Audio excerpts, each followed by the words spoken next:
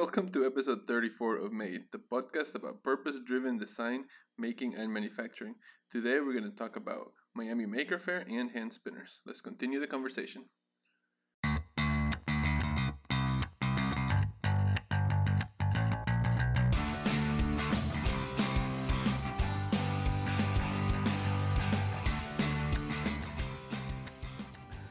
Hi everyone, welcome back to Made Podcast. I am Jose Valcarcel. With me as always is Ray Peña. How you doing? And Claudia Berrigan. Hola. So we're back, guys. Yeah, we've been, what, is it 2 weeks since the last one? About, I don't know exactly, probably at least 2 weeks, because, we were away, because we were in Miami for a bit, and so I think that was last week, so yeah, probably about 2-3 weeks, something like that. But you were kind of vacation / work / podcast. Yeah, I never call it a vacation when I go to Florida, myself. I know Claudia maybe does call it a vacation going to Florida, but I don't. It's annoying is what it is. Yeah, it's I got work. a slight tan. We were barely. You can't tell. You can't tell you got tan. You can't, yeah. We were barely at the beach. Barely. Like twice maybe. And in the morning. You take the dog with you? No, the dog and the cat stayed. We had some friends watching them. Shout out to Cindy and Chris who watched the pets. And Alessandra. And our Alessandra neighbor, next door, yeah. who rocks. But you were telling us something about right before we started recording. I went right into the show, but you were telling us something about an interview you just did. Yeah, it was about I think it was last week. It was a week ago. I got contacted by a production company that does, and I'm not, I wasn't sure how the whole thing works, but the way it works is that there are companies out there that they basically produce shows that they're not affiliated with any channel or any network at all, and then they sell these shows to networks. They sell like the idea, and then the networks will say, oh yeah, let's order 10 episodes or whatever. We'll buy the show and order 10 episodes. But yeah, that makes sense, because that's why after shows you see so many in the credits afterwards. You see so many like production things or whatever come up. Yeah. So I got contacted by one of those production companies because of my YouTube channel, and it was about a half-hour interview. They were in London. We Skyped it. Nice. And so far nothing yet, but it was kind of interesting. They are basically looking for somebody to host a show that does basically what I do all day. Making stuff, fixing things, redesigning, engineering, and videotaping it at the same time. Very cool. So yeah, but nothing is certain. It was just the first preliminary interview. So kind of interesting. Yeah, that's very cool. So out of London, which is interesting. Because you would, it's funny because the Mythbusters show used to work similarly from what I've heard Adam Savage talk about it. Like the production company was like out of Australia or something, even though it was an American show. Yeah, I think the oceans are no longer boundaries. It doesn't mean anything anymore. Yeah, that's interesting. Yeah, we live in a flat world. Did they have like an accent as they were talking to you? Like what part of London? Yes, she was English. Yeah, no, she was the rare British person that spoke perfect American English. Yeah, she was practicing her American accent with me, and I couldn't even tell. And then at Twist, you started doing a British accent just to fit in. It was very weird. That would have been great. That would have been, yeah. All right. Well, we have a lot to talk about today, because we're going to briefly talk about Miami Maker Faire, which is what Claudia and I were in Florida. Well, part of the reason why we were in Florida. I unfortunately also have family in Florida, which takes me there frequently. But we're going to talk about Miami Maker Faire, and then we're going to do. So it's going to be kind of like a two main topic episode. The first. Yeah, the first kind of like a major and a minor. Exactly, or kind of like a dual major. Yeah. Yeah. Like a dual major, like in college. Like you can have two. You you dual major, didn't you? I did actually. Yeah. That would be a double major, yes. Double major, whatever. I don't know. Anyway, so yeah, let's get right into the first topic.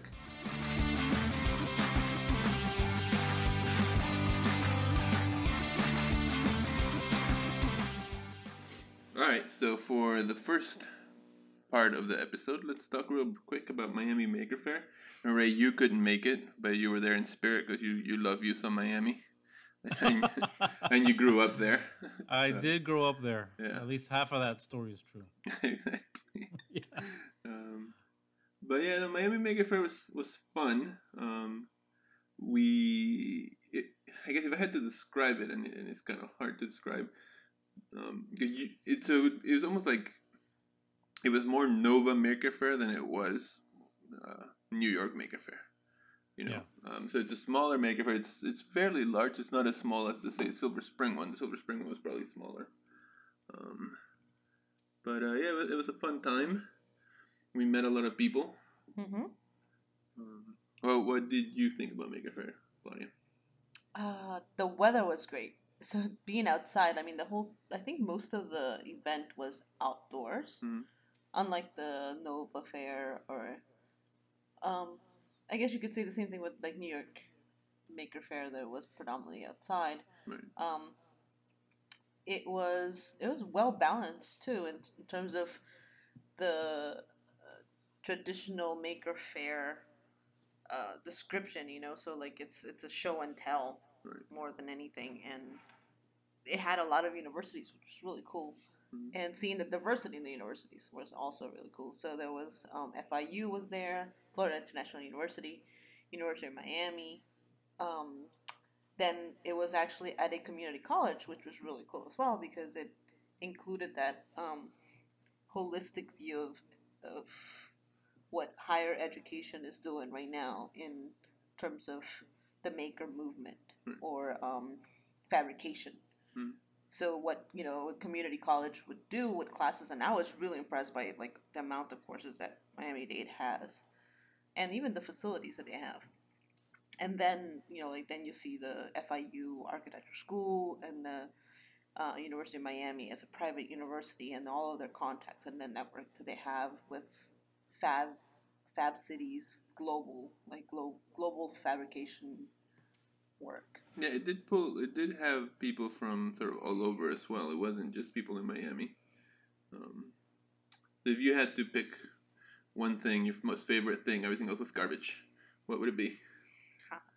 Maybe that's an extreme, but you get what I'm saying. Yeah, like everything else is garbage. I don't know if I would really. I'm just saying, what was your favorite thing that you saw there? There's so many things. I really appreciated where we were located because we were like in the center of the maker show and tell area, and we were like, and then when I say the center, we're like literally in the middle, and we happened to be like right in front of Boca Bearings. Yeah. And I really appreciated them. Like I really liked them. They were so friendly. They were so excited about what they do. Yeah, really great group of people too. Very nice. Like, and you know, like knowing that they're also, you know, like very very Boca like, right? I mean, like what northern Miami, like northern South Florida is like. They're just really friendly, really down to earth, really cool, chill group. And then also like I said, like they were very excited about bearings. You know, like that's such a like simple thing to do. You know, but like you're excited about these things. Yeah, I appreciated that a lot. I really appreciated them. Then everything else, I mean, they weren't the greatest lectures. Yeah, like I would say the that sessions were not the greatest. That was the weakest part of the fair, were sort of the breakout lecture sessions were not. You know, I only attended one because we were busy. We had a booth and everything, but the one that I went to, I was a little disappointed with. Now, where was this held? Where was? So it was at the Miami-Dade Community College, but it was the campus that's down in the waterfront, basically down by downtown Miami, across the street, basically from the American Airlines Arena and Bayfront. Okay. So it's downtown. Yeah, very downtown Miami. It's actually a Brutalist building, which is really cool too. It was like, you know, because Jose and I are like fans of Brutalist buildings, and to see a set of buildings like this that have been renovated, and then now they're used in a very community-friendly way. It takes away from that harshness of a brutalist building. Yeah. I mean, I think the one thing that's a little depressing there is I wonder how long that community college can be in that area. I mean, surrounded by condos and sort of downtown entertainment development, but we'll see. But yeah, I think to me the takeaway from this fair was the diversity of it. There was everything from, like you mentioned, the Boca Bearings next to us, were guys showing virtual reality. Next to them was actually, you'd appreciate this, was the cousin of the guy that does the Strand Beasts. They were there. They were there. That is Theo Jansen. Theo Jansen, that's right. Yeah, he was. So they were there selling little model kits of the Strand Beasts and stuff. Oh, cool. So yeah, it was very cool, very diverse. And we did quite a few interviews. So I think we'll play as many as we can now, based on the length of the show. And then if I have more, I'll sort of put an extra episode with the rest of the interviews.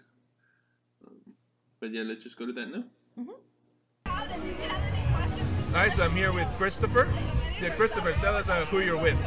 Hello, my name is Christopher Excellent. I'm with Augmented Intelligence Academy. And what do you guys do? Well, basically what we do is we try to revolutionize the way that teaching is done.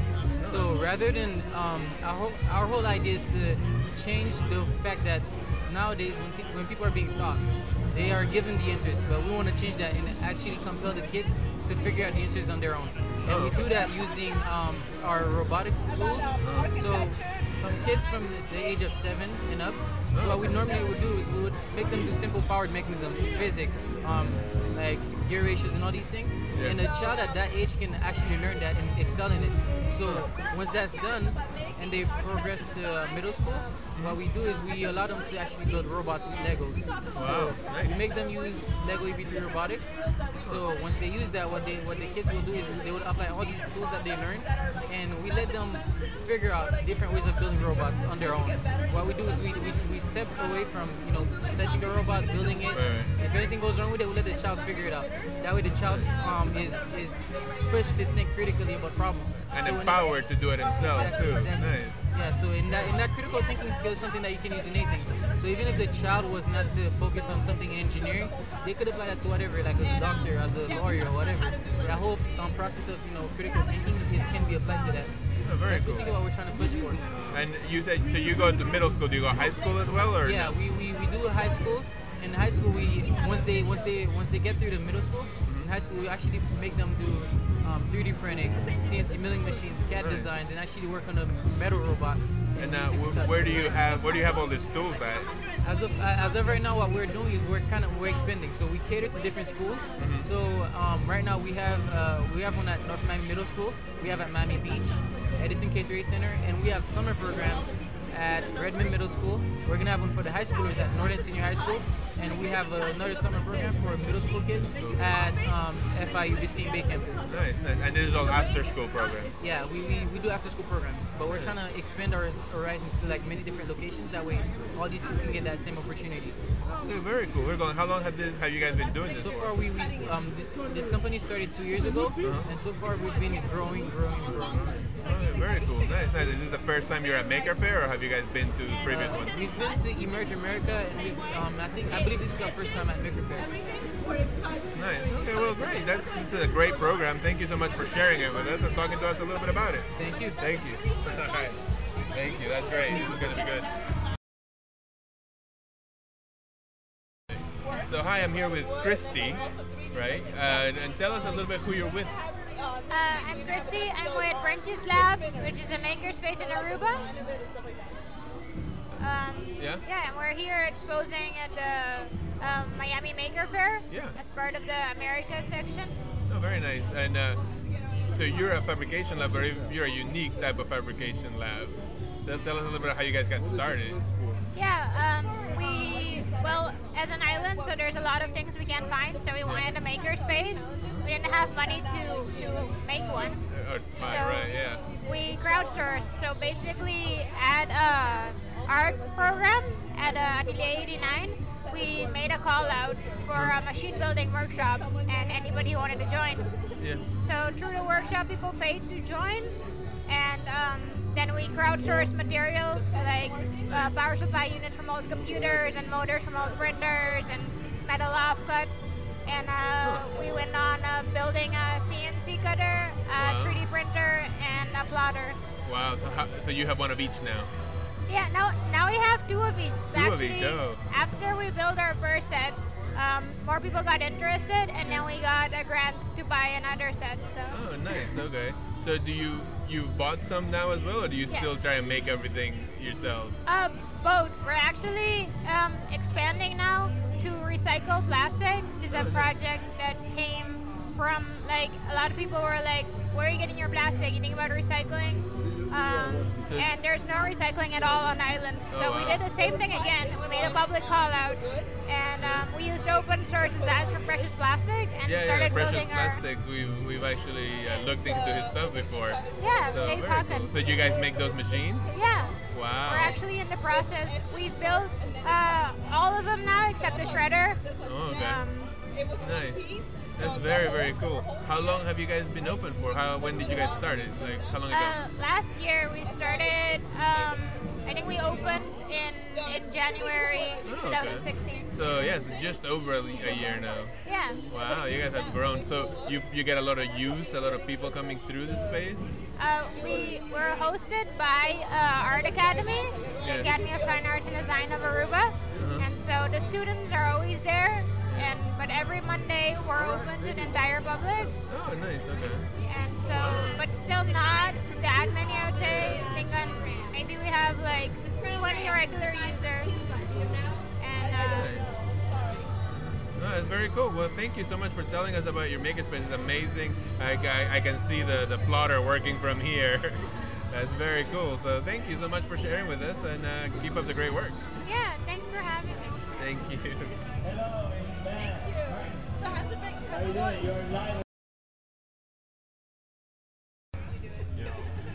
Alright, so I'm here with Corey from Boca Bearings, is that right? That's Yeah. correct. Yeah, so tell us a little bit about what you guys do over at Boca Bearings. Sure. So first and foremost, we are a bearing company. We specialize in full ceramic and ceramic hybrid bearings for specialty applications. Yeah. We sell into everything from fishing reels, skateboards, RC cars, all the way up to equipment that's going into space and going deep underwater. That's kind of the benefit of ceramics is they're able to operate in extreme environments. Today we are specifically here with the Boca Bearings Workshop. The Boca Bearings Workshop is our college engineering internship program where we have college engineers come in. They learn how to develop a project proposal. They develop a build list, a budget, and a project timeline. And then they execute on that. And along the way, they document each step so that hopefully other makers can come after them and build the same project, or other interns. And that's basically the gist of it. And you know, from our side, it gives us something fun to talk about as far as all the incredible things that bearings are used in. Yeah. And how long has the program been going for? So the program is entering its third year. We've had about 6 interns come through so far. We're on our newest batch. They just started. They just started, okay. They just started in the last couple months. And it's very exciting. You know, we try and always have at least 2 interns there. Hopefully at least 5 days a week we have someone in the workshop. You know, we give them access to 3D printers, CNC machines, a bunch of other equipment, and obviously bearings. And do you find a lot of the interns are coming from the universities or even high schools, or how old do they tend to be?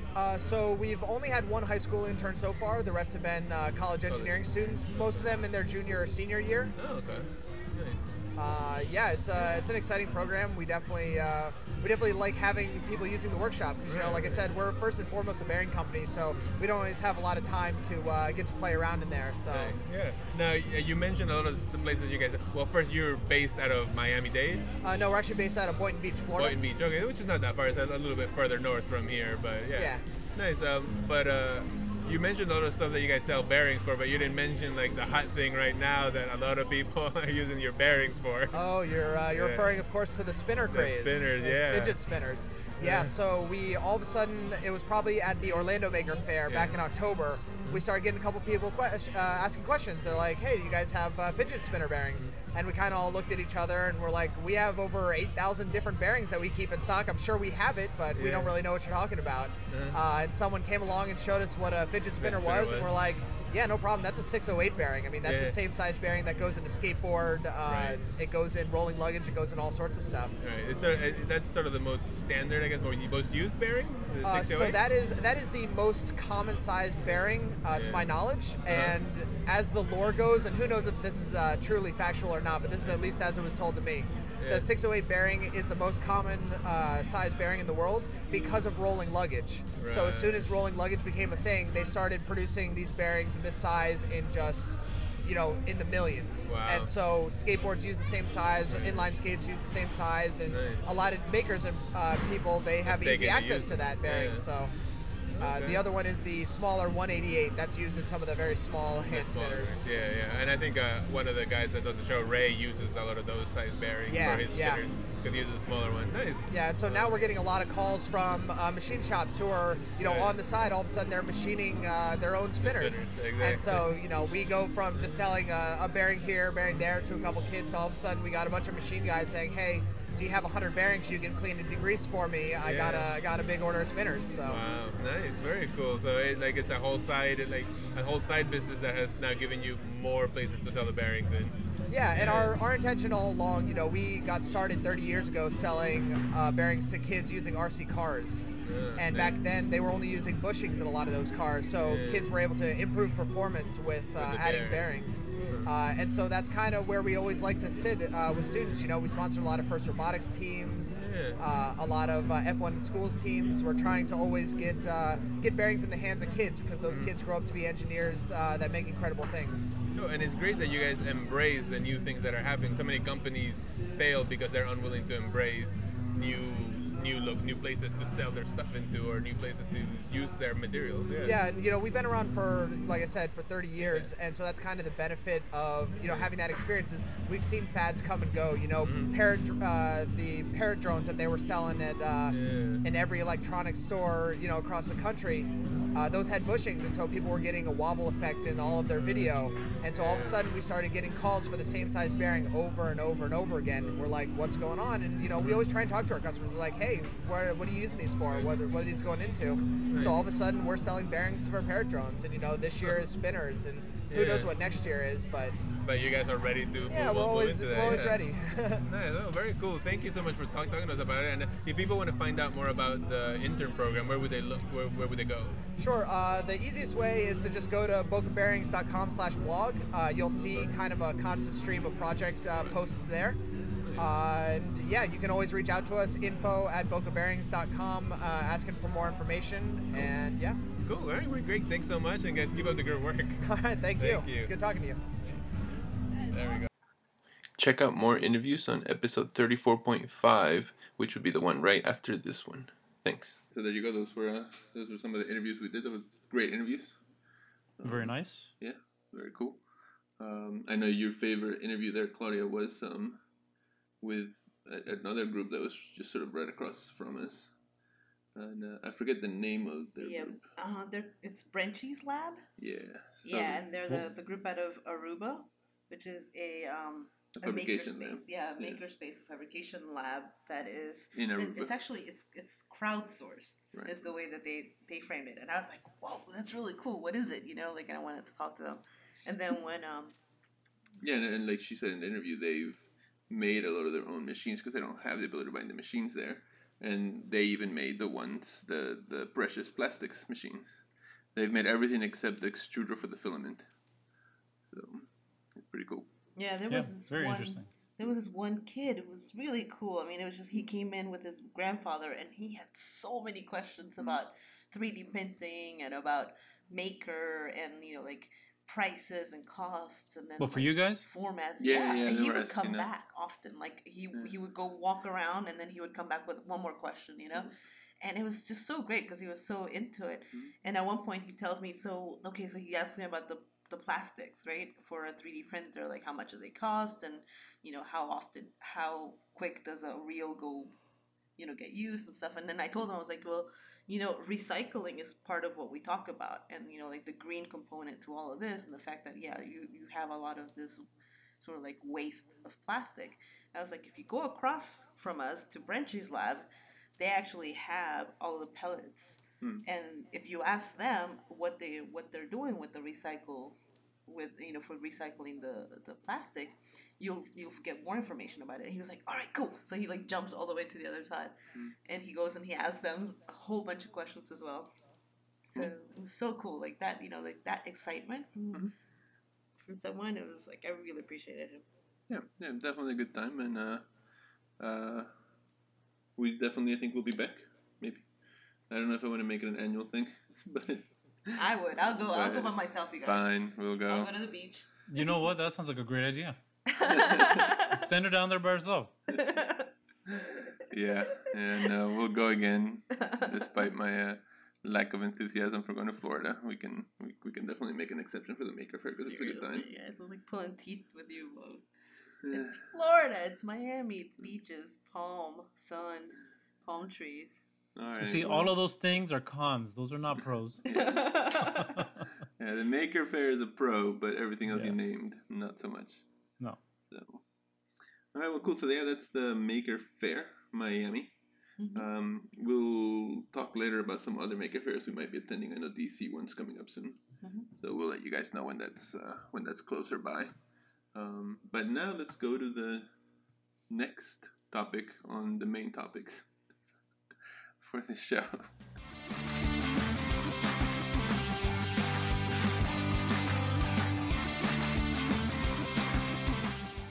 All right, so we have been wanting to talk about this for a while, and I think, Ray, it'd be great if you sort of introduce this topic a little bit for the people. I mean, they know what we're going to talk about. I'm saying it if it's a secret, but they can see on the title. The title of the episode is going to say spinners.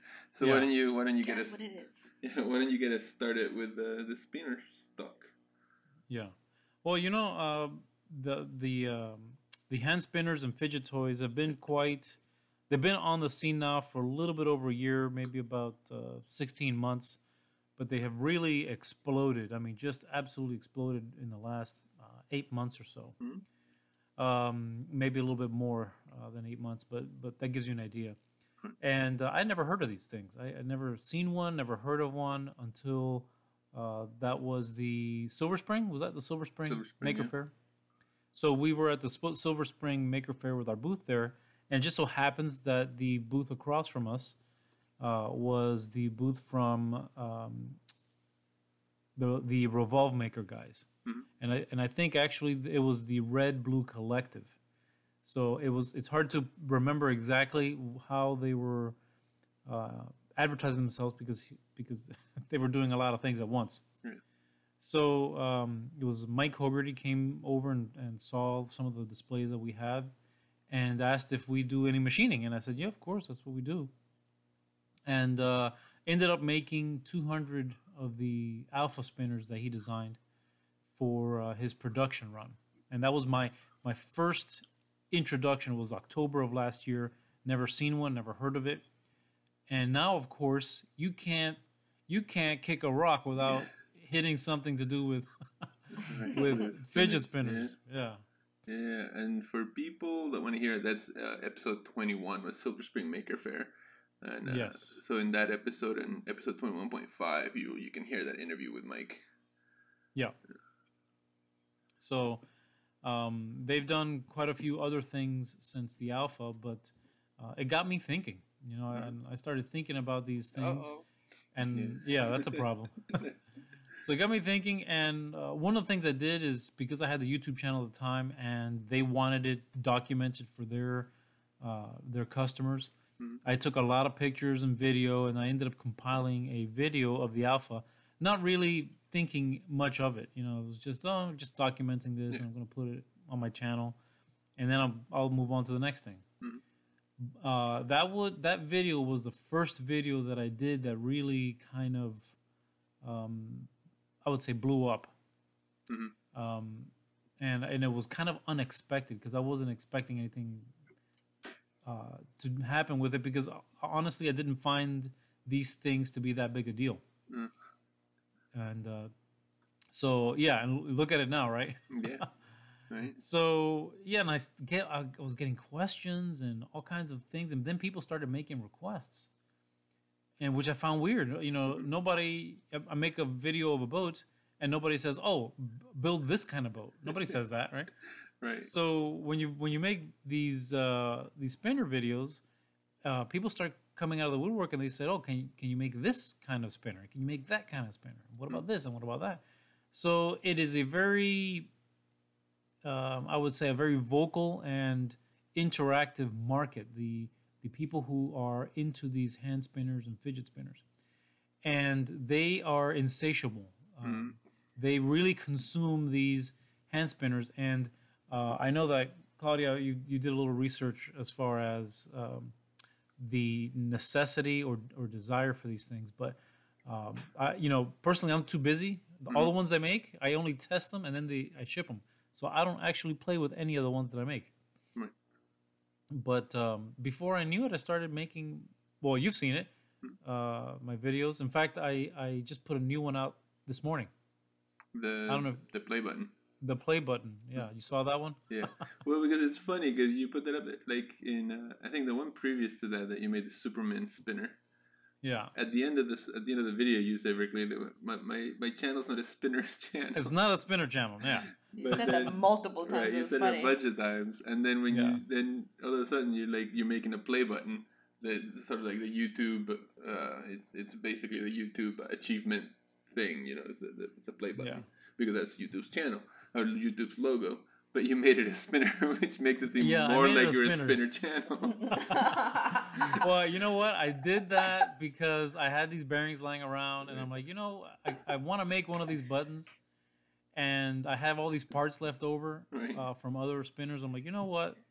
I know I said it. I'm not a spinner channel. I don't want to make spinners, but this one had to be made as a spinner because you see how big and chunky that thing is. Right. Yeah. So yeah, I made that spinner. So it's one of those things that is pervasive, and because I've made so many now, it's kind of hard to get away from. Right. Yeah, I mean, it's become part of the crowd basically. That's there. They're there for that. Yes. Right. Yeah. Part of my current audience, which has exceeded 10,000 subscribers, are I would even say 50% of my audience. Right. Is a spinner crowd. I would say it's that much. Well, and I think it's funny because I think one of the things I noticed is like being at the Miami Maker Faire. You know, I printed a couple of them and I brought them with me. It's clearly taken off with kids. Like kids are really into it. But I think before we get too far into it, so let's describe for somebody that maybe doesn't know what a spinner is. Let's sort of describe for them what that is. Yeah, well, in its most basic form, it is basically a body. It could be a plastic body or a metal body. The higher end spinners are all metal. Usually no larger than 3 inches in diameter to its extremities. We'll talk about something like that later, but go ahead, continue. I know where you're going with it. Yeah. And you can see how impractical that was, right? Right. Yeah. So usually not more than 3 inches. There are a few exceptions, but most of them are smaller than that. Right. And it has a bearing in the center and 2 caps where you can put your fingertips. Mm-hmm. And balance of the spinner is really the most key thing because people are after smooth spinning, long spinning times. The ability to do tricks or to maneuver it so that it doesn't hinder the spinning of the spinner. One of the other things that has come to light is what they call the absence of hotspots. Because you can basically design anything into a spinner, the spinners are getting to become very elaborate now. And one of the big warning signs with spinners during the reviews is that they look for any sharp corners or places that can be uncomfortable to touch or to spin, or after continuous usage can wear on your fingers and make them sore. So that has become a big topic. And in particular, with my gear spinners, I get that a lot because they're actual gears. Right. But people who actually have them end up responding and say, no, there's no problem with them. But yeah, in the simplest form, it's one piece of metal with a bearing and two caps. That the ones you that sort I of hold between two fingers and you spin it yes in your hand. Yeah. Spin it, and some of them are also fidget toys, which don't spin at all. They have like little buttons and levers and wheels and things like that on them. So, Claudia, I mean, you did a little bit of research about, because I mean, I've heard this before, but more in a sort of just conversational point of view that this thing's supposed to have a medical use to it, or Yeah. a therapeutic Yeah. application. Yes, and a therapeutic application would be like I think the best description for it. The other thing is that it doesn't have to be out of metal, right? It can be out of plastic. Correct. Which is the 3D printing thing that's important. The other thing, so I was just looking at like just the regular Wikipedia, and according to Wikipedia, the invention was patented in 1997 by Catherine Hettinger. And the patent had expired, and that's why many manufacturers have started creating spinners in many different shapes and designs. So it's an interesting thing from a manufacturing perspective, right? In that it was fidget toys were like definitely, I think at the same time as this started getting really popular, everything that Ray mentioned, a lot of therapists, specifically in the mental health community, were like, okay, so what's the big fuss? Because we've been using fidget toys for a very long time for therapy, specifically for ADD, right? Attention deficit disorder, and also aside from that, also just for anxiety. If you have some type of anxiety, and then aside from that, what I read is also to really channel focus. So to channel a person's focus. So a lot of the times, we all do it. And I started, like, once I started reading this, I was like, well, I do this all the time. Like, I'll play with my ring whenever I'm thinking. Like a pen. Or a pen, exactly, or just moving. And then there's other, I guess, therapeutic needs, because there's people who fidget with their body, right? So they have to tap their legs or their hands in some sort of way. So having this different types of toys helps, and not just kids but also adults. So but there's really no direct connection. The other part that was interesting, and Ray didn't mention this, is the everyday carry community. And then they started using the spinners as part of their toolkit that they have in order to get through a day, right? Just to have. So I think that's an interesting thing. If you go all over like BuzzFeed or just any of the many online community, Reddit or anything like that, you'll read that it's predominantly in the EDC. So explain to people what that community. So everyday carry community is a community that of people who have they carry specific items in their wallet, you could say. So they'll carry either sometimes knives, like just utility knives. I mean, Ray can talk to this, because I know you've also there are many of your of the customers, I guess, or like people that are within that EDC community. Yeah, and I guess if it's not obvious by now that I do make a lot of these spinners, and I do sell them, and I do have a lot of customers that are in the EDC community. I would say probably the vast majority of my customers, because of the level of the fidget spinners that I make, and they're the expense. They're not your entry level type of spinners, and you don't want to buy these for your kids. Because they are of that level, it appeals to that group of people that you mentioned, the everyday carry folks that want something special. They want something nice, and these people carry usually very high-end knives. And if you haven't seen them, I mean, the knives are works of art. They're absolutely beautiful. Damascus blades, custom machine grips. It is not unusual to have a $400 pocket knife. That is not an unusual thing. So When you're talking about those kinds of users, in the EDC community that are willing to carry something that is nicer and extraordinary, not your typical Home Depot kind of utility knife. They demand something that's a little bit nicer, and so this market for higher end, customized, and even highly customized spinners and fidget toys has really exploded. And this is also the same group of people that have very nice watches typically as part of their everyday carry. They have these custom knives. Some of them will also carry firearms.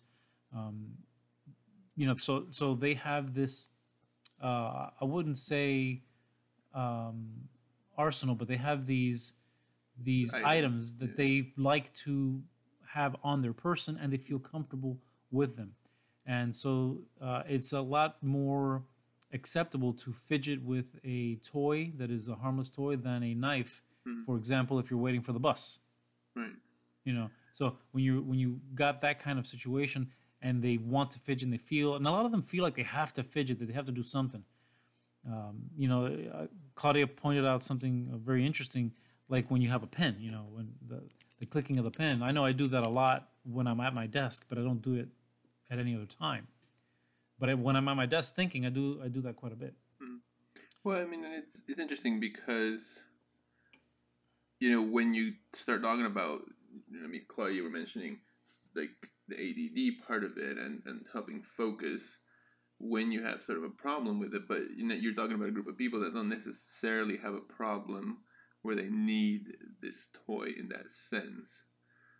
Now they may argue with us on that, which is valid. But I know a lot of the kids that I spoke with, they clearly just wanted it because it was sort of the cool thing to have at this point, because it's clearly crossed that boundary from whether it does help in focus or it does help with the fidgeting, to like it's just a thing to have right this second. Yeah. Yeah, I agree with you. It seems to have gone a little bit beyond that market of being strictly a therapeutic device. Right, and not to take away from that. No, of course. But it's clearly crossed the boundary there. Yeah, and I don't think that there's a boundary. I think it's more of a so those some other articles that I read, which aren't that many, by the way, like that actually pinpoint to spinners specifically, right? It's just spinners is a category within the fidget toys. And that's the other thing that to point out, right? That this particular thing using this particular product using the bearings has evolved to doing that, and I think because it's a maker product, right? It's a component. You can do it in 3D printing. You could do it in metal and with machining, and then it has like simple parts to it. Then it becomes that a product, as opposed to just one of the fidget toys. And the original fidget toys was the Slinky. Back in the day, that was one of those like toys. In which what about Chinese finger traps? Yes, exactly. Yeah. That sort of goes to what I've been thinking about as we've been talking about we've been talking this particular subject. Like I was thinking about it, like when you think about it, society has sort of moved towards the need for this kind of item. Like we've almost been socially engineered into that. I remember one of the toys that I had when I was like 7 years old. My grandmother brought this. It was called Simon, and it was basically 4 lights in a circle, and you had to follow the pattern. Oh, yeah. Right? It was interesting because I went from playing with action figures to like all of a sudden I had this toy that just sat there and I just had to like push buttons to entertain myself. So that was the time, and I remember years after that there was a toy called the Puppet, which was a similar thing to the Simon. Oh, yes. Except it got more complicated. You had to twist things, you had to push things, you had to pull. And now when you start thinking about, this guys, I'm holding this up as people can see it, are like our cell phones now have games in it, have things that you can mess with. Like people are constantly on their phones.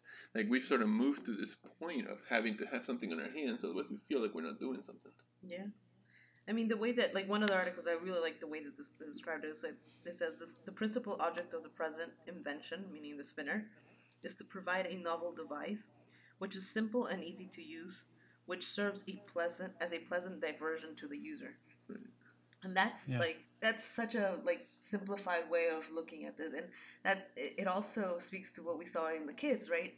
There were kids who had made their spinners at school using their 3D printers, Right. and they loved it. They were like, "Oh, check out what I made." So the thing that came out is this is what I made, and this is how it spins. Mhm. There was this one kid who used his roller, his the bearings from his roller, Right, like he took apart his skateboard. right? And he put it together. His mom was really proud of him for doing that. Right. And then there's the kid who, he's he was younger kid, and he was like, look where I can spin this. Mhm. And he grabs his, he brings up his leg, and he spins it in his knee. Right. And he's like, look what I can do, and I can put something else on top of it, Right. And so it's that's the user of the spinner, right? He didn't make it, but he's like, these are the things where I can spin it. So Well, it's just so fun. Do we think a big reason why this has taken off? Because I know, Ray, the ones that you make sort of serve, for lack of a better word, a more higher end spinner market, right? Yeah, and honestly, when I, we described the basic one, right? The solid body with a bearing in the middle and caps. When I came up with the gear spinners, at the time that I came out with that concept, no one was making something Right. as complicated as a machine that you could hold in your hands. Mm. So I think, and of course it exploded. But when I did that, people realized that it doesn't have to be a simple thing. It can be visually quite interesting, mechanical, and serve more than one purpose. Right. And But let me ask you this: do you think, though, that a big part of why this have taken off, even though you're sort of serving a more custom-made or custom for people market, do you think it's taken off as much as it has because it's such a simple machine in its essence that a lot of people can make it themselves as well?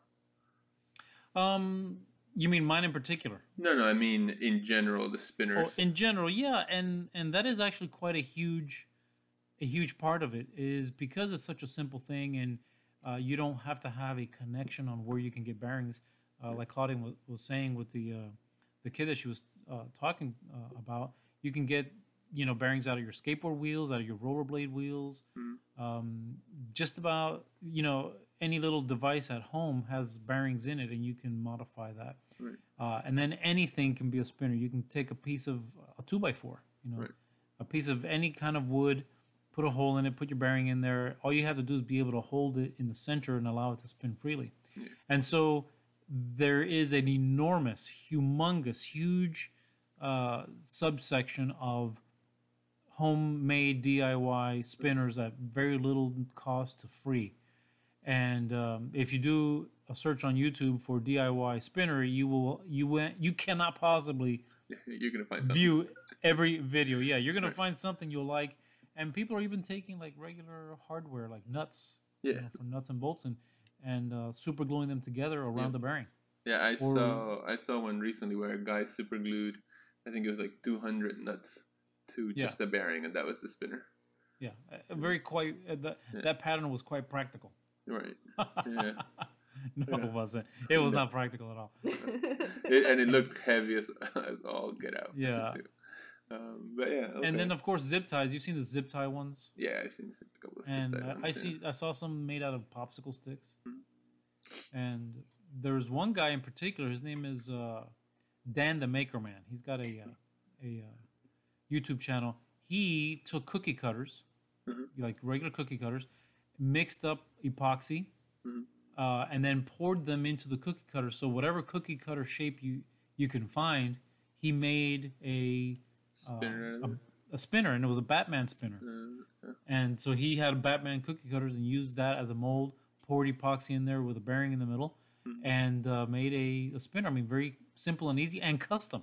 Right. Yeah. So you can make anything into a spinner. You just gotta have imagination. So that example that you just gave, right? Was that on YouTube? Did he post it on Yeah, and on some type of channel or anything? Yeah, he posted on YouTube. It's called Dan the Maker Man, and the reason I mention him in particular because he was the one who saw my alpha spinner video, and he says, "Hey, can you make a Batman spinner?" Mm. And I said, sure, I can make a Batman spinner. And I made a Batman spinner, and that's one of my most popular videos. It exploded. And then he made a companion Batman spinner video, and that's how he made it. He did it with epoxy. with epoxy, and I thought it was actually quite a clever way to do it. Yeah, and it's funny because and I wonder, I mean, to me it seems like part of the popularity of it is become such a thing of like, let's see what people can make a spinner out of. You know, while we were in the Miami Maker Faire, the Boca Bearing guys had made spinners out of this, enormous bearings. Yes. That you actually could put your whole hand in. Yes. And, you know, like that, and it was sort of a novelty because, like, not a lot of people had seen a spinner that big, you know? Yeah, and it weighs like 40 pounds or something. Yeah, it's very heavy. Yeah.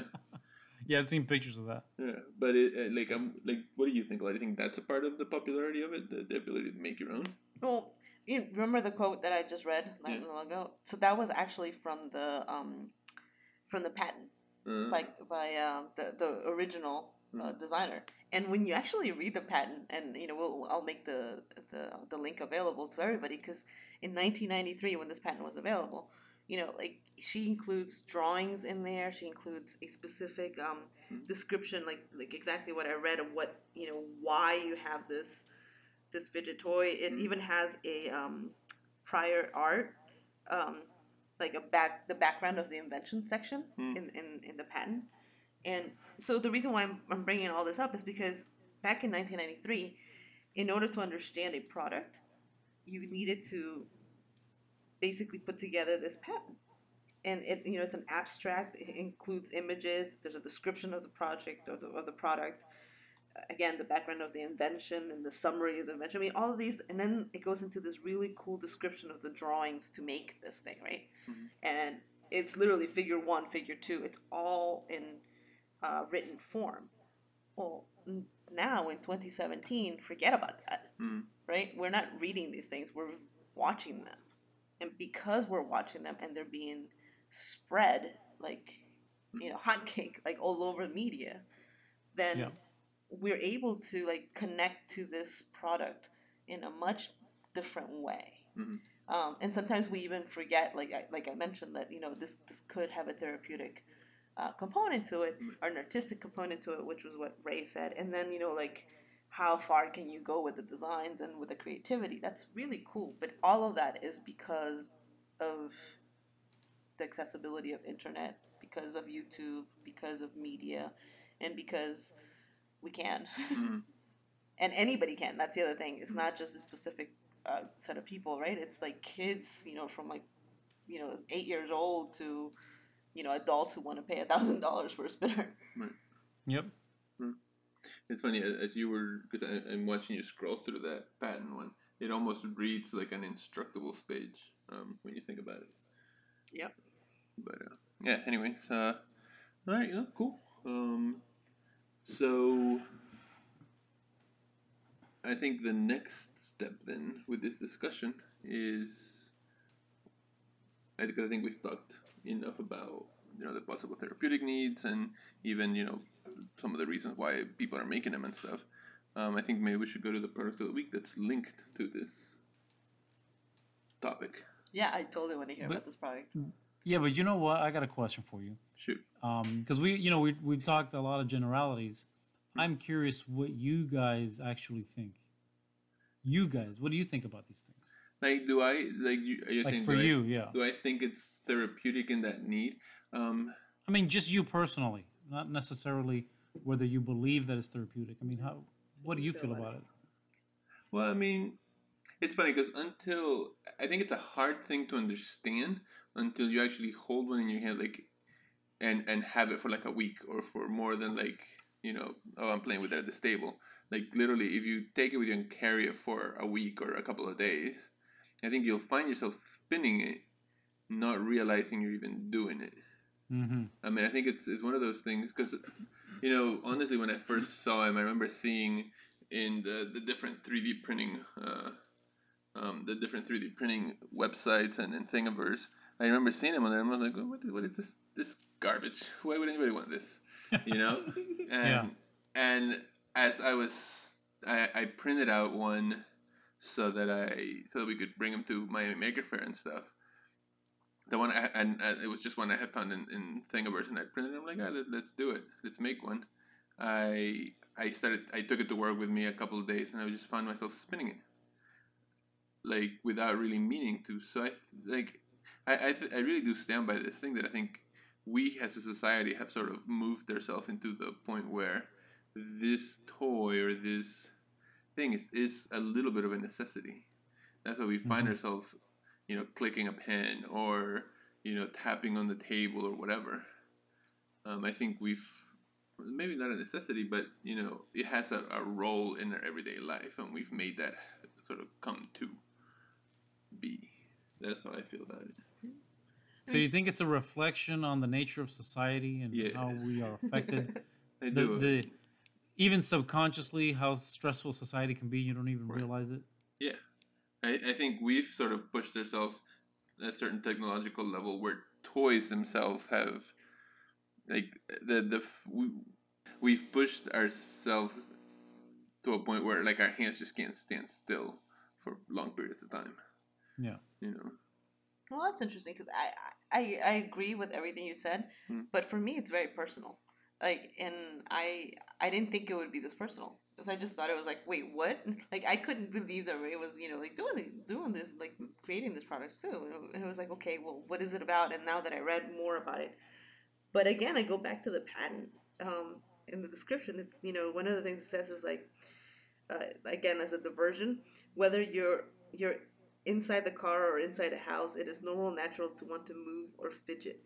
And I'm like, I think about it, like, I'm in the car, and sometimes, like, I will go and grab my phone. I'm like waiting at a red light, or I change the station for no reason, right? But if I have this spinner in my hand, that it's even a safety factor for me, right? That I can, like, relax with it. But the other part of it is I realized playing around with different ones, I realized how my hands are short. And I have really small short fingers. I have really short fingers. So I need a spinner that accommodates me and suits my body. And it makes a difference. If I'm, using a bigger or a wider or some other type of spinner, I can feel that comfortable level shifting. And then when I find that good one, it feels good. Like a lot of the one. Yeah. Then it's like, yeah, I can definitely see it as part of, like, this EDC, like, everyday carry thing that is something very, very personal to you and that you're using. It's interesting that you mention it like that because there are, and I'm part of several different spinner groups. They all discuss, looking for that one fidget spinner that they gotta have. Because what you'll find is that the people, and of course when I'm talking about this, I'm talking about the higher level of spinners, not the $3 plastic ones, but those higher level metal ones. The people that own them don't own one or two; they own 30 or 40, and the reason is because they're all so different, and they might like one aspect of one and another aspect of another one. Or for some people who are compulsive, it has become a thing to collect. And I think that even in that manner, it might be therapeutic because they've got this compulsion to collect things, and now they're collecting toys that are supposed to help you to fight your, initially to fight that anxiety. So I find it quite fascinating. So what a lot of them will do, if they're not hardcore collectors will buy like one of every model of a manufacturer that they really like, and then they never sell it. They keep them and they use them periodically. And then you have people that buy, whenever a new one comes out, they'll buy it. They'll buy maybe 2 or 3 different versions of it. They'll try it, and within a day or two, sell the one they don't like. So because they're trying to find the 1 or 2 that they really like. They might only keep 5. But they bought 40 or 50 and they turn around and sell them within a day. Some of them within the very day they receive it, they sell them. They sell them. Wow. Yes, and I've seen that. So it's quite interesting. They're within that market. They're searching, like you were saying. The one they are looking for that one that they gotta have. The one that feels right. The one that feels right. And everybody's, and like you said, everybody's hands are different. Everybody's desire to fidget is different. The actual desire. Some people want to do it fast. Some people want to do it slow. Some people want to spin and sit there and let it and watch it spin for 7 or 8 minutes. I call that, because I get that question a lot. I get that. Well, how long does it spin for? That's the number one question, and I find it quite annoying, because for me, a fidget toy is something that you use to fidget with. You know, maybe you spin it for a few seconds, and you spin it again, and you keep messing with it and flick it back and forth. So, when they ask you, I'm sorry, go ahead. That's also such a hard thing to answer, because if I hit it harder than you, it's going to spin longer than. Exactly, it's too subjective. But what they want to see is they want to know that it spins for like 4 minutes or 3 minutes or 8 minutes, or some people even get 18 minutes out of them. Jeez. And my answer to them whenever they ask me that question is, this is a fidget toy. If you're looking to spin it on your desk, go make a sandwich, take a shower, have a beer, come back and check on it, and to see that it's spinning. Maybe go make yourself a cup of tea and come back and sit to watch it wind down. This is not for you. This is not a go make a sandwich spinner. Right. And a lot of them laugh. They find it funny because at that moment, because I've made it such an extreme example, they realize it's a little ridiculous kind of a question. And a lot of them, they find it funny, and they go, "Yeah, I'm only interested in fidgeting with it. I was just kind of curious." You know. And then the ones that don't answer me, they're the ones that wanted the time record. Yeah, they wanted some kind of record breaker, and I'm like, "This is not a record breaker. I'm not making them for that." Right. And then that's another aspect of it. You have manufacturers that are focusing in on either, you know, long time spinners or fidgeters. You know, they've kind of differentiated themselves in what they're manufacturing. So it's become quite an interesting market, I would say. Yeah, I mean, and I would say, because I was the person that looked at it and thought, well, this is ridiculous. I would say, like, you're not gonna know you need it until you use it or you have it for a while. So, like, don't look down on it, you know, as like, oh, why do you want that piece of plastic or whatever, you know? Yeah. So honestly, I was the same way. I thought it was kind of a silly thing. Yeah. And then, of course, when I made those first 200, there was a few that were rejects that had defects in them. So I had them on my desk, and I started playing with them. And, man, you know, it grew on me. It did. Honestly, it grew on me, and that's what prompted me to start experimenting with a few other ones. And then, of course, you know, the design of the gears came up, and that's that. Yeah, and then it's interesting, because one of the things that I was also, we had some teachers that came by at the Maker Faire. It was like an awesome Maker Faire, and they were talking about how, like, they've seen their students use it at school, right? And I wonder how much, like, two questions came out of that, and, you know, she wasn't able to answer it, but, you know, it wasn't like I was, like, you know, asking her, like, to give me the answer. But one is, what's the, you know, is it really distracting kids, and is it distracting the classroom, or because it's supposed to be for the opposite, right? It's supposed to keep you focused. So, or maybe is it helping? But so that's one part, and then the other question is that, and she seemed to allude to it, that there is it's a trend. There's a shelf life to this, you know, like kids like one little thing first, and then they'll move on to the next thing that comes up, and this may go quickly for the kids at least, but maybe not for the adults. So, you know, what's the shelf life for this particular product? Well, and I'll tell you this, in the 3D printing community, it sort of looked as a trend as well. You know, people were saying like, you know, a year ago we were 3D printing this time, right now we're 3D printing, everybody's 3D printing spinners. You know, in 6 months from now it's going to be something else. So a lot of people see it that way as well. So, yeah. We'll see. You know what it kind of reminds me of, though. In one regard, do you remember those conservation of momentum balls? That were like these. It was an executive's desk toy. Yeah, you would pull one. Yes. Yeah. So I mean, though there was a time in the '80s, I'm guessing, is when that was that you saw them in every commercial, Right. every movie, every TV show. People talked about it. People had to have it. This is kind of the same thing, only fits in your hand instead of sitting on your desk. Right. Yeah, you take it to go, Yeah. Yeah. and you can share it It's with others. it's You funny. can, but you know what? People are very personal about their spinners. They don't, especially the high dollar ones. They don't want. Oh, yeah, nobody that's dropping true. It. Yeah. The dropping it too. Yeah, that's another Yeah. thing. It's like, no. It's funny because you're right. In the '90s, it was like the hourglass things, but they were all different. Yeah. Like yeah. you would have ones that were like water and oil, and they would go through different. Oh yes, yes, I Yeah. remember those.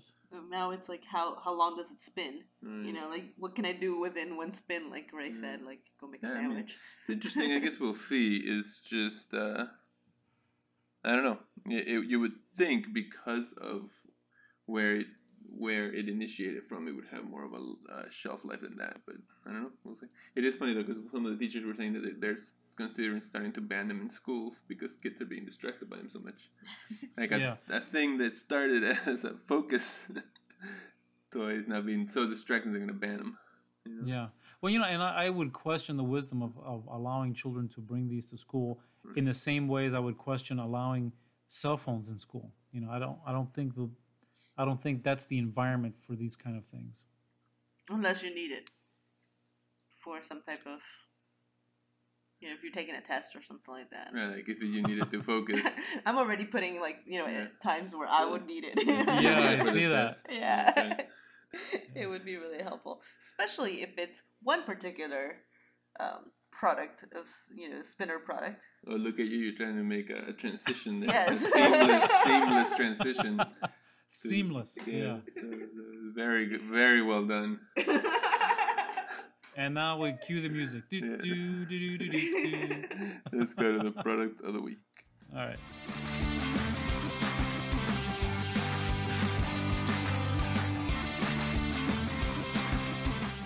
So we are laughing about the product of the week because we normally start the product of the week by having a disclaimer about how we're not associated with it and with the product and whatnot. So this is a different disclaimer. Yeah. Yeah. This Completely yeah. opposite. Exactly, because in this case we are affiliated with the product of the week, and we wanted to make it sort of all tie in. As so far the show has all tied in seamlessly, some might say. Mm-hmm. Yeah. So this week the product of the week is the spinners that you make, right? Yes. Yeah, So, like you said, full disclosure, I make these spinners. I do sell them, and if you buy them, I do profit from them. Right?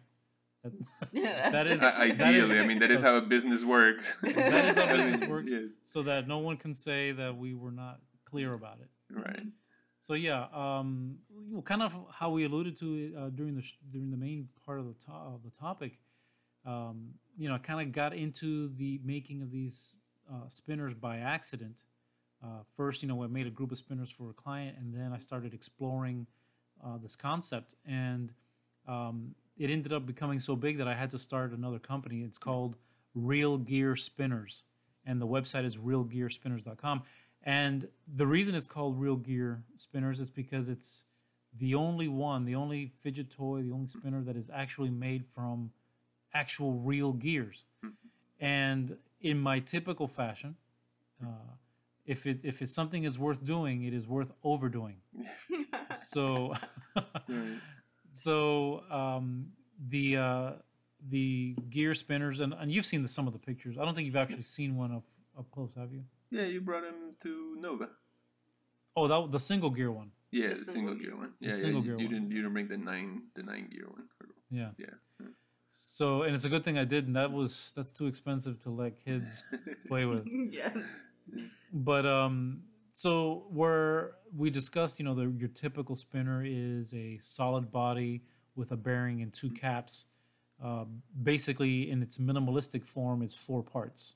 Right. My simplest gear spinner is 22 parts.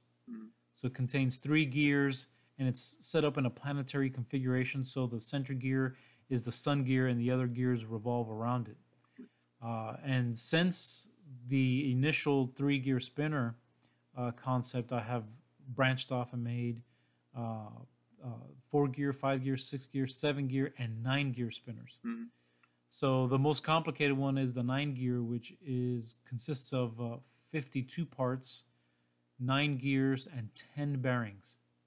So where your typical spinner has one bearing, the 9 gear has 10 bearings in it. So and it's got a lot of individual custom machine parts in it to make it all work.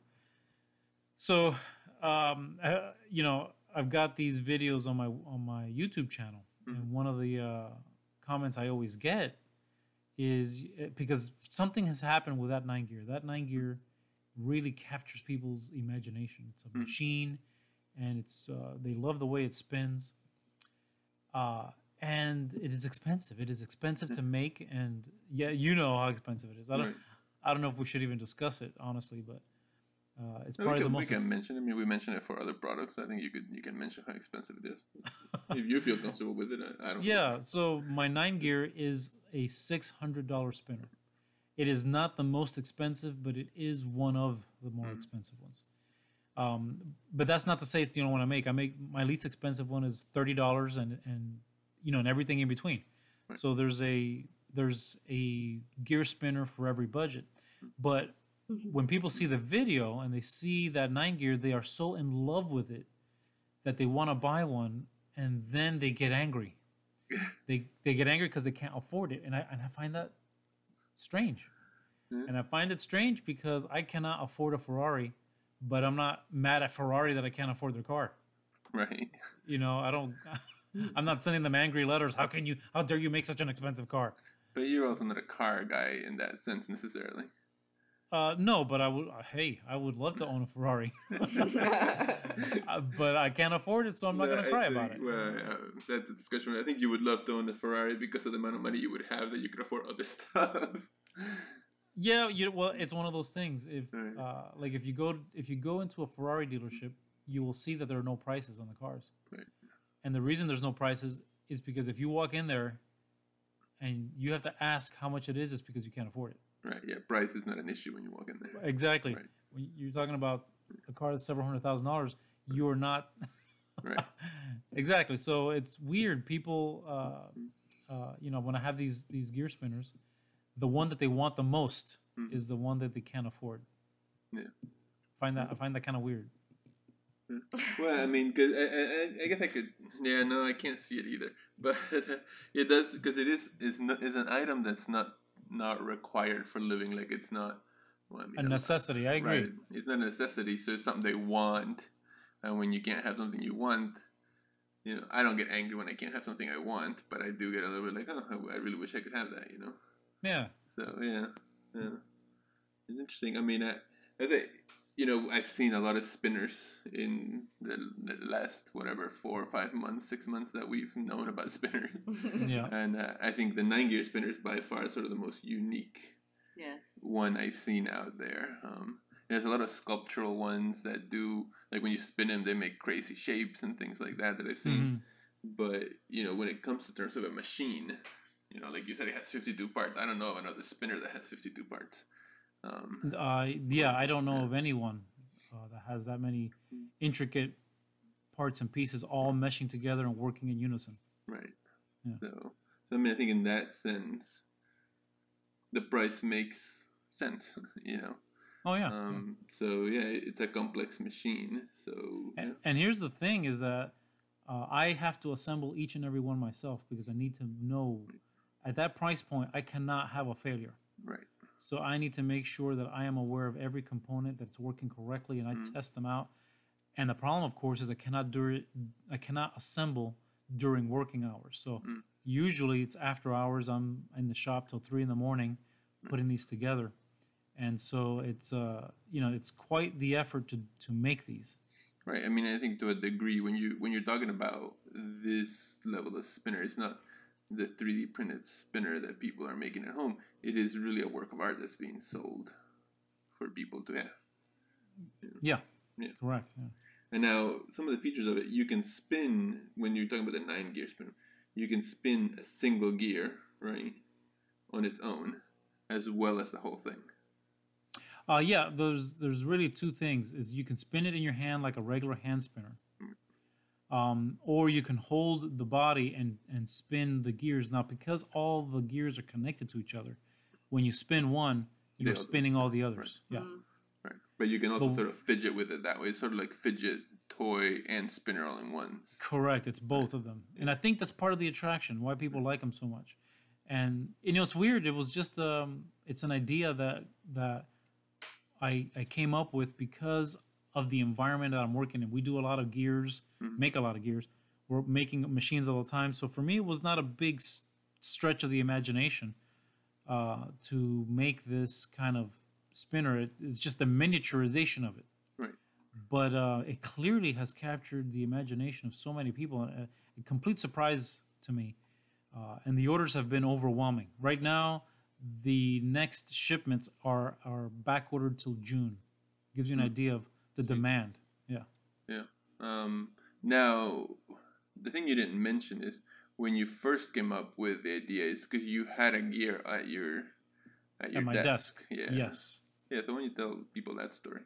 So yeah, I did the alpha spinner. And then when I did the alpha spinner, someone asked me about the Batman. So I did the Batman spinner.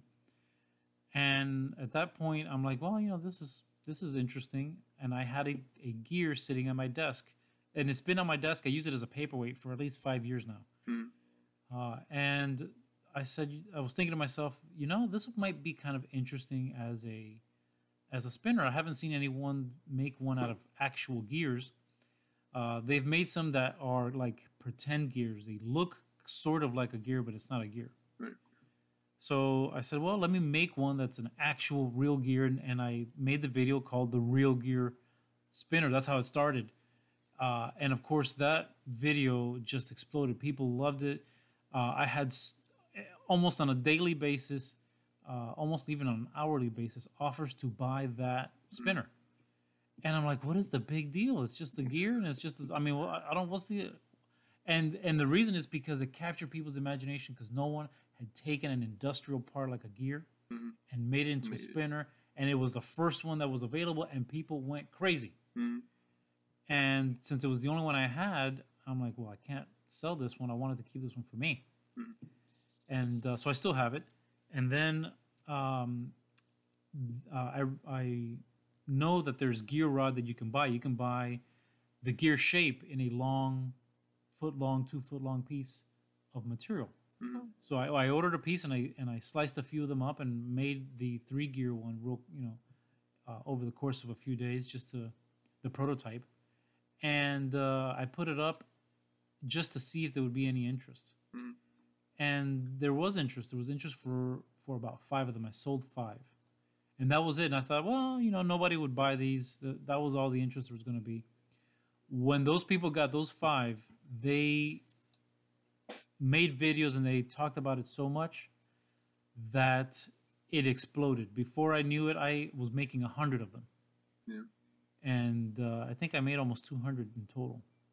Wow. And then of course, after that had its run, people were asking, well, can you do one with 4 gears instead of 3 and with 5 gears? And I said, you know what? Let me do a whole suite of these. And that's how the rest of them were born. Yeah, and it's a real cool spinner. It is very high end for some people. Since this, because it's been a few months that you've been at this. Yeah. You've also had some copies starting to come out. Yes. So, when as late as the other day, yesterday I think I was on my Facebook and I saw somebody was using your video to advertise spinners they're making. Yeah. Yes. So China has been. Everybody knows that China makes forgeries. China has been in the counterfeiting business for a very long time. Right. If you're talking about Nike shoes or Reebok shirts or Louis Vuitton purses, China has had no regard for intellectual property or creativity. By the way, I really appreciate how we mentioned China as a holistic yes producer, right? China as a whole. China, not Chinese, yeah. but it's China. And in particular, there's one area called Shenzhen, which is known as the counterfeit capital. Yeah. So, in fact, I think it's like 90% of counterfeits come from Shenzhen. Mm. And this market has been targeted. So, what's happened is they have counterfeited just about all of the high-end spinners. And I'm just the guy making these gear spinners, and I made the video for the 9 gear.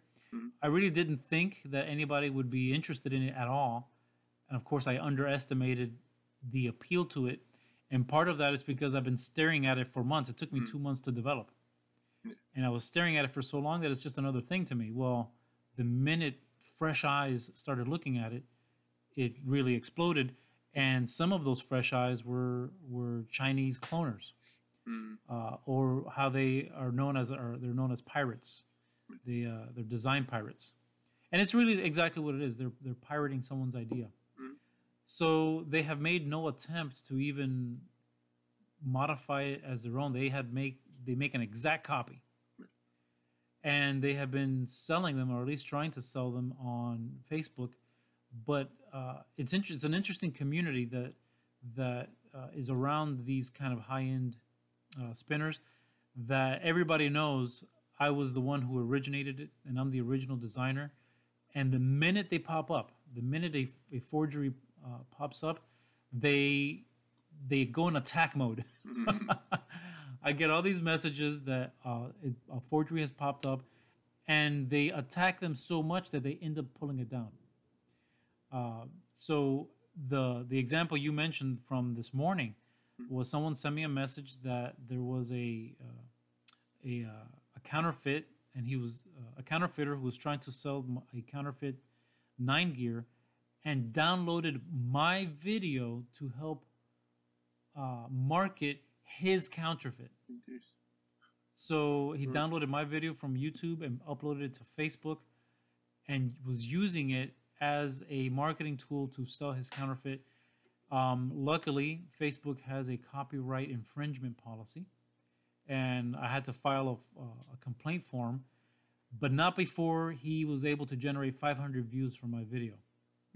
So those are 500 impressions that he took advantage of, with my video. But the good news is that it's a black mark, and if they get another one, they could be permanently banned from Facebook. So there's that advantage. But yeah, as far as I know, there are 3 companies in China and 1 in Russia that is counterfeiting my 9 gear. And I've seen, I think I saw yesterday, I saw one on Thingiverse for people to sort of print themselves.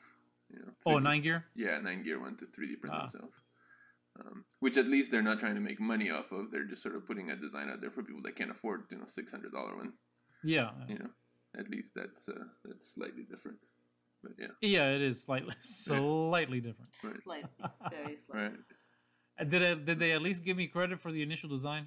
I didn't really. I can open it now. I didn't really look at it because I wasn't going to download it or anything. I wasn't planning on it, but I'll read it and then send it to you. A very interesting product, and people should check it out. Maybe they can find one that they can afford. So just some, I guess, general questions about the product, right? Sure. Yeah. So you only make it available. You're only selling it online. Yes. Right now, it's only online. Okay. And then so I mean, I think that's really cool. Like when I went to your website, the way that you're promoting it, you're not like promoting it in other places, like in the spinner community or the EDC community. Like most of the traffic and marketing that you're for your product is predominantly coming to your website. And it's correct. That's the only place you can buy my gear spinners is from my website. There's no other place you can buy it. And that's where you're advertising it mainly. Like, so you're basically advertising it in your YouTube channel, and then it goes to your correct. And in my YouTube channel, what I've done is because people will ask me how much, and I tell them, look, these are for sale on my website. The prices are over there. I don't even mention pricing on my YouTube channel, because for me, the YouTube channel is about exploring creativity and ideas. I don't want it to be a selling platform. So I don't discuss pricing. I said, look, the website has all the pricing. If you're interested in it, just go over there. But some people get angry and they come back. They go to the website. Instead of sending me a message, they come back to YouTube And tell and you it's post a expensive. comment how expensive it is and this, and they get angry. And I'm like, I just told you, I don't want the YouTube channel to be a selling platform. So I end up deleting those messages. You know, Right. That's really interesting. It's Because you're weird, so- yeah. Because you're accessible. So like, I mean, that's one of the things, right? I mean, it's like people will go through a Kickstarter. Were there? And I guess this is a general question. Were there spinners on Kickstarter? I've never looked. I mean, the original one that we saw, Mike Hogarty's one, was in Kickstarter, right?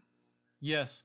And then they had a follow up with Chris Bathgate, Right. So those were. which and that was a Kickstarter, and that one, as far as I know, is the most expensive one. It's about it's $700. It's $100 more expensive than mine. So yeah, so what's interesting is that because you are so accessible on your YouTube channel, right? And it's like Exactly. it's exactly what you say, that it's more of a show and tell and show and how maybe, and or Yeah. like very educational too, right? And you are, people can ask you questions. I mean, you do the same thing Oh, with yeah. your other like Facebook groups and stuff like that. Yep. But when a product is I guess it's not marketed in a very harsh way, and I don't know what to say. I don't know if I want to say harsh, but Aggressive. It's not aggressive, aggressive, yeah, yeah. in a very aggressive way. It's interesting how it sort of like morphs itself into, okay, well, it's very tied to your work, and at the same time you've done everything that you needed to do, which is like set up a really good website, a very simple website. Like you just go in there and this is what it's about and this is what it is, and there are videos about it, and this is what you get. I love your FAQ. Exactly. Mm. I want to make sure everything is clear so that there are no misunderstandings. Yeah, and I think that's something that even from and most of our audiences now that they've been following, they know how I feel about Kickstarter a little bit, right? About how like A there's little this- bit. a little bit, like there's just, I mean, and I love Kickstarter. It's not the Kickstarter part, it's those that use Kickstarter and don't end up giving a good product and actually following up and thinking about customer service. And when I saw your FAQ, I liked it because it was like, like, well, what happens if you see corruption? It's like, don't panic. This is what you can do, and it's almost like you're talking to someone and you're taking them to those steps, in which is like a very good, responsible product. I think in a very Yeah. simple way. Like you're not going out of your way either. It's like very simple, very straightforward, which is like what I really appreciate. And then the design, of course, that there's novelty in there's innovation in this, and then you almost see that it's sad that you do get this pirate versions of it out Yeah. there, because you have been providing this in a very very responsible way, like how you've been selling this product. So Yeah. but I think it's interesting. I mean, it is not. It's definitely. I don't think it would be something that you would be able to patent, or would it be? Would it be worth it or not? Really, I mean, there are so many spinners, and they're basically all the same. You have a center axis, you have a bearing, you have a body that spins around it. Really, the only thing you can do is maybe copyright the design itself. Mm-hmm. But even that is a stretch, because the issue, of course, is that it's being counterfeit in China, where they don't. Right, they Even don't the care. government does not Yeah. recognize intellectual property. Yeah. I don't know if you remember a few years ago. I say a few years ago, probably 8 or 10 years ago. Apple had an issue with Chinese counterfeiting, and I can't remember which product it was. If it was one of the iPods or if it was one of the phones, I can't remember what the product was. But the Chinese said, "Well, yeah, we're already making these. We're going to make our own version and sell it for 1/3 the price." Yeah. And Apple fought it in the Chinese courts and lost. Yeah. So the courts don't recognize intellectual property or rights thereof. Yeah, and what I heard from one of the maker fairs and Nova is like, well, we can't worry about about that. You know, the focus here is on innovate and the next innovation. Yeah, that sounds like The Mike next Fogarty. design. Exactly. That sounds just like him, yeah. Yeah, it's like, let's not worry about that. Let's just focus on this other new thing.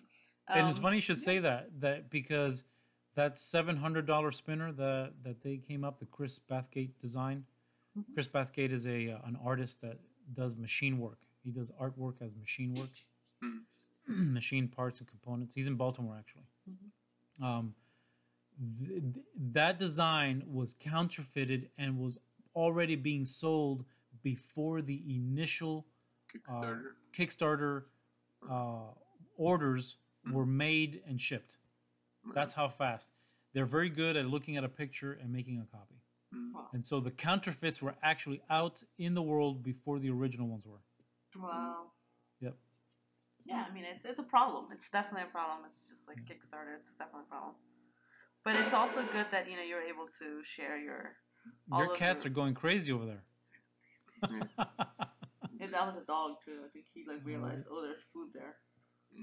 But anyway, so yeah, very cool, Ray. I really appreciate this. I mean, I have to say, I wish all of, you know, the other products that we review or we talk about here in our podcast would, you know, we would be able to have an awesome conversation with the maker, like we just did with Ray. Yeah, I mean, that's the tough part about it, because some people don't want to have the conversation. No, they don't want to answer the questions either. Yeah. Right? Like, when we were at, I mean, just an example, the Glowforge we talked about, probably one of the first ones we talked about, at the Miami Maker Faire. I was having a conversation with the guy that ordered one, and he's still waiting. So. Oh, that's right. Yeah. You know, it's weird because I keep seeing advertising for it, but they haven't shipped any. Word is they've shipped a few of the initial Kickstarter ones, but they haven't shipped any of the ones that are ordered or pre-ordered or whatever it is, you know. So yeah, I mean, it's tough to get answers for it. So, but anyways, let's go on to the next segment of the show.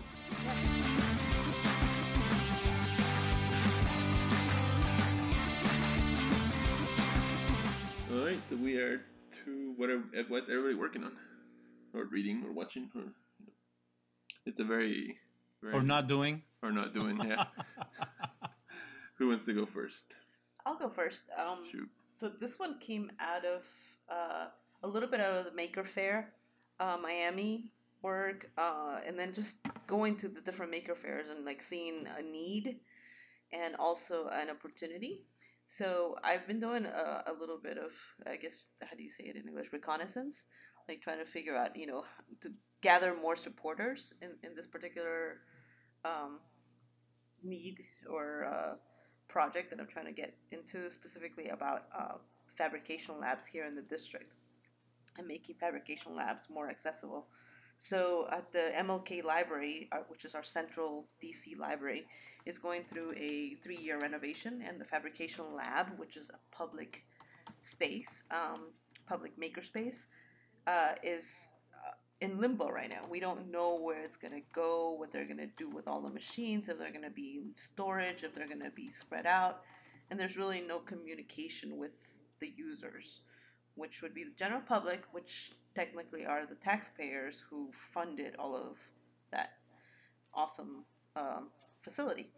So, you know, thinking about going like at the Maker Faire Miami, Miami-Dade Public Libraries was there, and they have their own maker space, but they only have 3D printers. And it was really cool telling people about, you know, accessibility in the movement and the great advantage of having public fabrication labs. There's also a fabrication city or organization which is worldwide, and they don't oversee, but they basically work with fabrication labs in different major cities. There's one here in DC. It's a Fab Lab DC, but you know, they're inaccessible in my view, and I don't mind saying that at all. How inaccessible they are, in that it's a membership base. It's only for a specific demography, like a specific group of people that are using it. And so I want to so what I've been working on right now is building a network of youth-based organizations here in the district that work with youth and art. and technology. So I've been already talking to at least 3 of them about putting together a letter that will a policy letter ask specifically to the DC Public Library about the future of the Fab Lab and how we can how they have a responsibility to make that more public and more accessible for the rest of us for the next 3 years that the library is going to be closed, that the actual facility is going to be closed. So all of this to say how a little bit of policy or a little bit of action and grinding on building a network of organizations that could use this will hopefully lead to having a public fabrication lab or labs throughout the city, and that's sort of like my goal. And I'm right now I'm in the process of getting more people to join me in this effort. So more organizations specifically and youth specifically. So if anybody wants to out there that is listening and wants to join me in this effort, please feel free to do so. Claudia at Made Podcast, because that's what I've been working on right now. Cool. Very, very cool. What about you, Ray? Any aside from the late nights making spinners? Oh yeah, apart from that, which there's plenty of that going on. Just working on my YouTube channel. Recently, I started back working on my boat. I'll be finishing that up probably. I'm hoping to finish it up within the next 30 days. Nice. The problem, of course, is that the boat is at the machine shop, and I don't have any woodworking tools at the machine shop. So I need to actually bring it back home so I can finish the job here.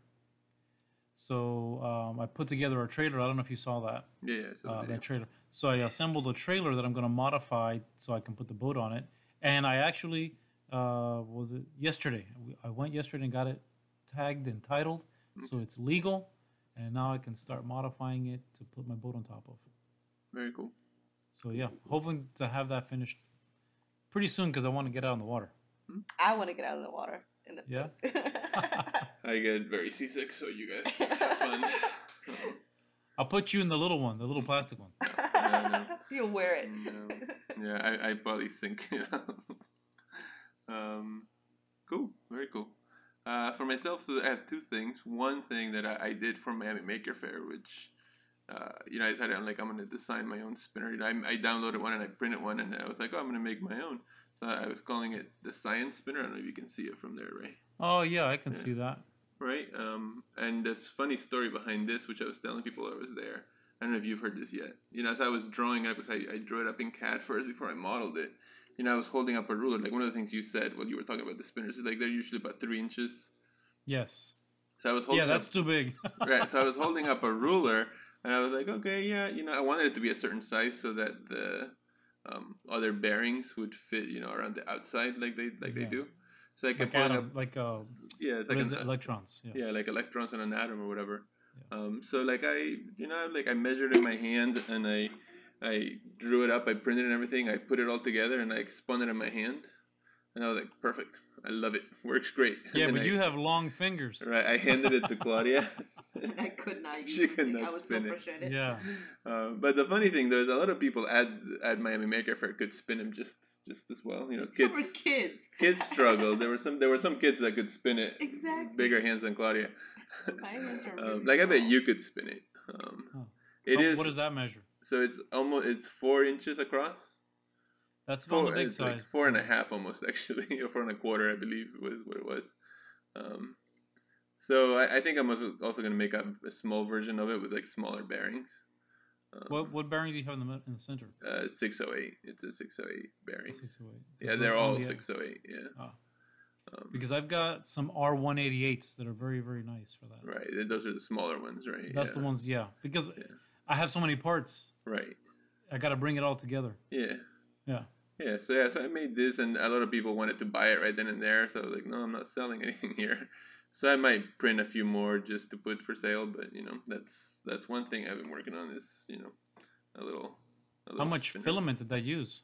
Not very much, because it's not solid on the inside. Like one of the days you hold it, it's pretty sturdy, but it's not actually solid. It still has 20% infill, and it's fairly rigid for only having 20% infill. So I forget how many grams it was, but it's not very much. If I take the bearings out of here, this thing weighs nothing. Uh-huh. So, And how long did that take to print? I printed this one at the highest resolution, so it took 6 hours to print. Wow. Yeah. I can print it at a lower resolution. It probably take like 3. You know, so I made. I'm kind of curious. People were saying, "Are you selling it? Did they make you any offers?" They were asking me how much I would sell it for. Yeah. And when you look at, there's places you can look and people sell plastic ones online, like the standard plastic 3D printed spinner. They'll sell for like $6 online, like at an Etsy store. This is one. It's much larger. Yeah. But it's also sort of a different design. It's more of a custom design. I'd probably put it for like $12, $13, something like that.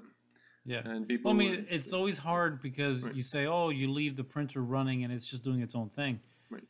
But the machine has wear and tear and it's consuming electricity. Right. You really need to think about what the machine time costs you. Mm-hmm.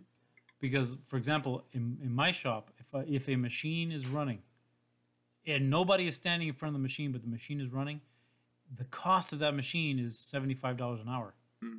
Because there's electricity, there's bits that are broken, wear and tear on the machine. Those machines are expensive to repair.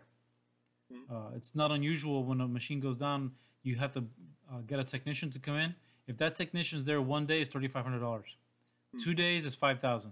And it's just that simple. So you have to kind of pay for all that stuff in every hour of operation.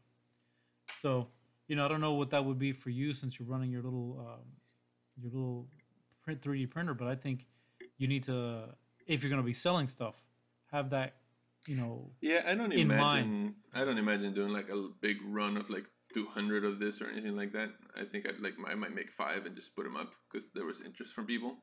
Yeah. But maybe it's something. Design is interesting too, right? Because like Science March is coming up this weekend, for example. Mm-hmm. So, having something like that for science. Yeah, so I think it's more of a novelty at this point. Like I don't really see myself making a ton of them. Yeah. Well, I mean that's the thing. At 6 hours, if you say, "Oh, my operating cost is $5 an hour for the machine," that's $30. Right.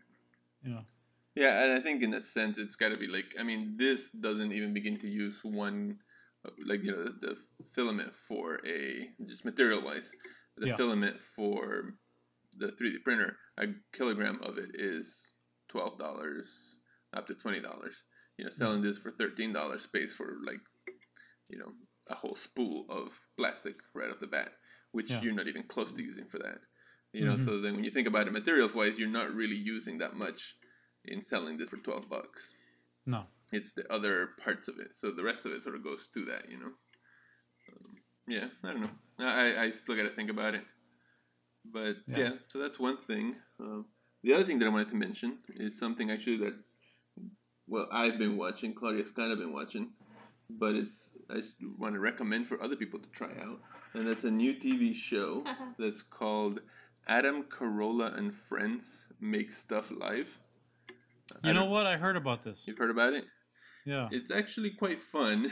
It's funny. It's funny. I didn't sleep through it. So. Yeah. Well, you fell asleep for the last one that had the country music artist. Well, that's the reason why. Okay, that's a good reason. That's a really good reason.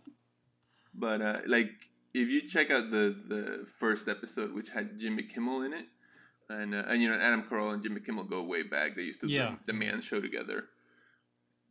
Yeah. So it's quite funny, and they actually are building something as the show's going on. The interesting part of it is that it's actually live. So like if the mistake's made, they can't edit it out or whatever. They just sort of roll with it. Now, is it only available live or is it recorded and then? We've been no editing.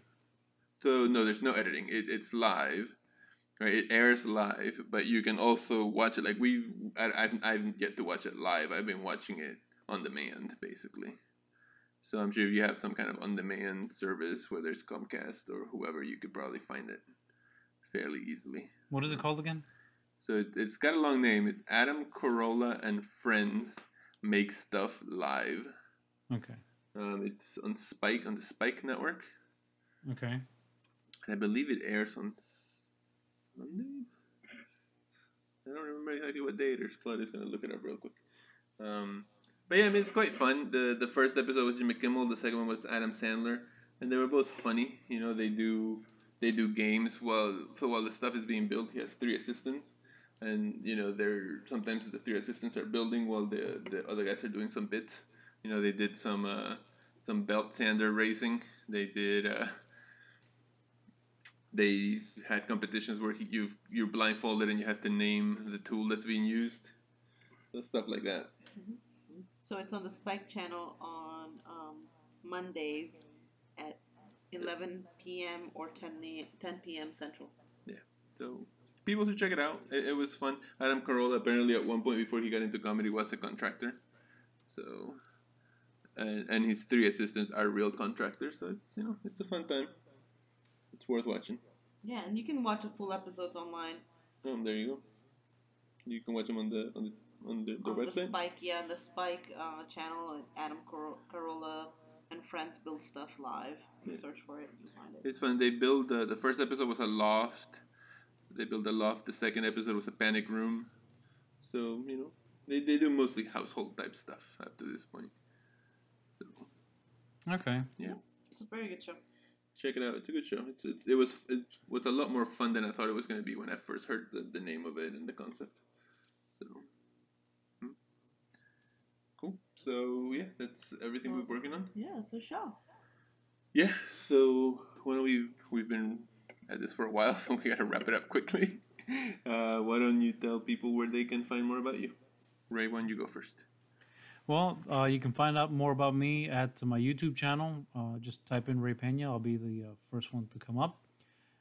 The Homemade Lathe Group, where we talk about the problems and solutions for building homemade lathes and other machines. It's called Homemade Lathes, right on Facebook. And my website, as we mentioned previously, if you're interested in any of the gear spinners, it is realgearspinners.com. Cool. Claudia? You can find me at a couple of places on Twitter. Made Podcast on Twitter, at DC Barrigan, and the City Ecologist. And yeah, like anywhere on Made Podcast website, you'll have all of our information there. Yep. Cool. And I am at City Aperture on pretty much everything: Twitter, Facebook, I think even Instagram, even though I don't use it very much. But yeah, so just check it out at City Aperture. And as Claudia mentioned, you can find the show is at Made Podcast on Twitter and madepodcast.com. Mm-hmm. Yeah, and if you like what you're hearing, also give us give us a review on iTunes if you're listening through there. And yeah, that's it. Thanks. And if you don't like us, send me a message directly. Yes, that's right. Or this is the complaints department. Or keep it to yourself. That's cool too. Yeah. That's okay as well. Move on. Yes. Buy a spinner and move on. Or send me an email. I'll recommend other podcasts you can listen to that are funnier, maybe. Yeah. That'll work. But yeah, thanks everyone for listening. And if we met you at Miami Maker Faire and this is your first time listening, thanks for checking it out. Thank you so much. We had so much fun in Miami. So, really appreciate it. All right. Bye-bye.